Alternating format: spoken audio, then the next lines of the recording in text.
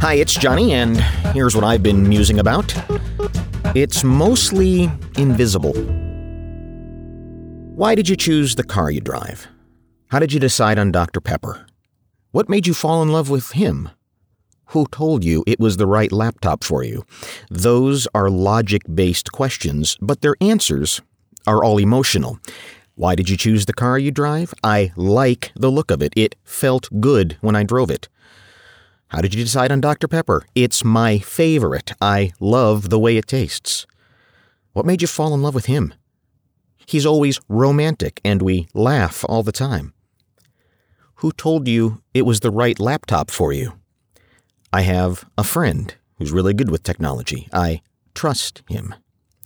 Logic and emotion don't play in the same ballpark. They're not even in the same town. You ever try to logic your way back into a relationship after a breakup? Can you explain rationally why your arm swings out in front of your kid when you have to make a fast stop in the car? The reasons we do the things we do sit deep in the limbic part of our brains. It's way down there, one of the first parts of the brain to form. Harvard professor Dr. Gerald Zaltman states that 95% of a customer's decisions happen in the subconscious. Sub, as in underneath, hidden away, inaccessible by the logic parts of our brain. While your competition is bumbling around stating factual attributes about a product, you smart cookie you, are making an emotional connection. You're speaking to what matters to the heart of your customer. Because the brain has little to do with it.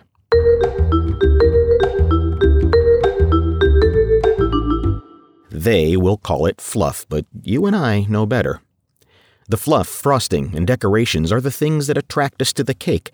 Certainly, it needs to have the correct portions of flour, eggs, and sugar, but those are merely logical attributes. When your competition gets stuck on facts and features, how long you've been in business, lowest prices, friendly staff, he's doing the equivalent of trying to sell a cake by saying, "My cake has 4 eggs and 3 cups of flour." Who cares? Isn't that supposed to be in there anyway?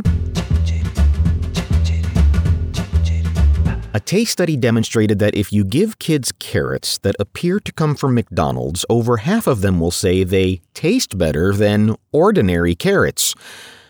McDonald's doesn't sell carrots. You can't outsmart your subconscious.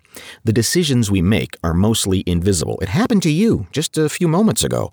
Sure, I could have said 95% of customers' decisions happen in the subconscious. That is an accurate statement. But I intentionally escalated the statement by preceding it with Harvard, then professor, and the title doctor. Without clicking a link to fact-check me, you felt a sense of credibility. You don't know Dr. Zaltman. You don't know his resume. You don't know if he graduated last in his class. Our brains are looking for ways to make quick associations. The less it needs to think about other stuff, the better. Harvard, professor, doctor is plenty. Your brain already made the association before you were aware of the conclusion that was made. By the time you're conscious of it, the feeling was already there. Then you apply the logic. I like that SUV. I've never sported or utilitied in a vehicle, but just in case, I feel good having it. Customers need to like you before they need you, and like is mostly invisible.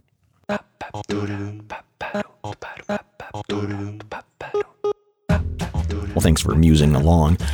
By the way, business owners, coming up January 12th at Wizard Academy, Chris Maddock and I will be hosting Martinis and Marketing. It's a day-long virtual event, and you can sign up now at wizardacademy.org, wizardacademy.org, link in the show notes, and spend the day with us. And we're going to really get into not just the message that you're saying, which is incredibly important, but a lot of these emotional things that we're talking about, and how to build a marketing budget, and which media to use, and so on and so on.